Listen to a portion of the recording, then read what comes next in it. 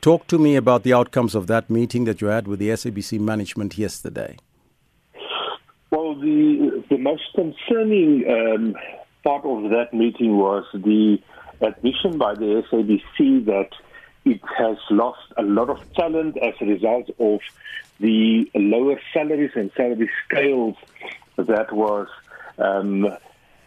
given to or offered to employees who were successful in obtaining new positions in the SABC.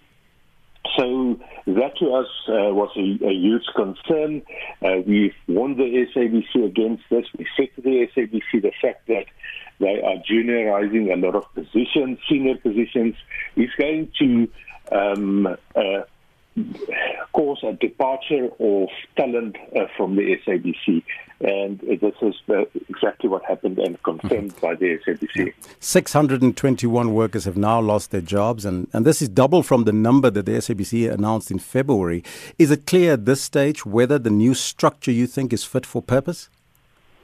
We don't believe so. We have already seen evidence that the SABC has not thought through this process properly.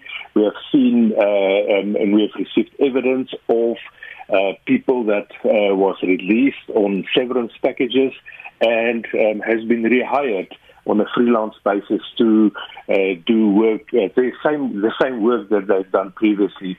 So we are concerned about the structure. There's about 100 positions that we're aware of that we could see on the new structure that has not been advertised. Those positions has not been filled. And the SABC has also confirmed that those positions that has not been filled as yet, those employees should apply from outside the SABC for those positions. That is, of course, highly unprocedural, highly irregular.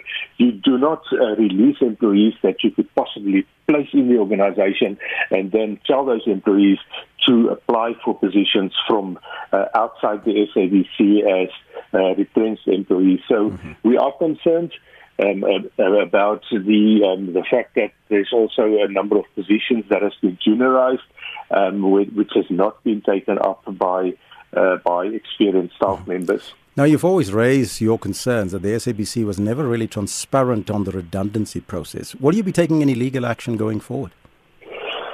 Well, we have received numerous complaints, and we, in our view, valid complaints. In some instances, there were not valid complaints, but the majority of complaints from employees who exited the SABC are valid complaints.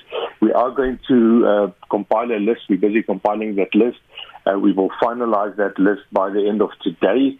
And we will then write to the SABC, set up a dispute resolution meeting with them to try and resolve the dispute in respect of those people who were not placed. There are also some other allegations in terms of employees who are not placed, which we will not discuss at this point in time, but it has been raised with the SABC. So once that has happened and we cannot agree in that particular meeting, then the matter will proceed to the Labour Court.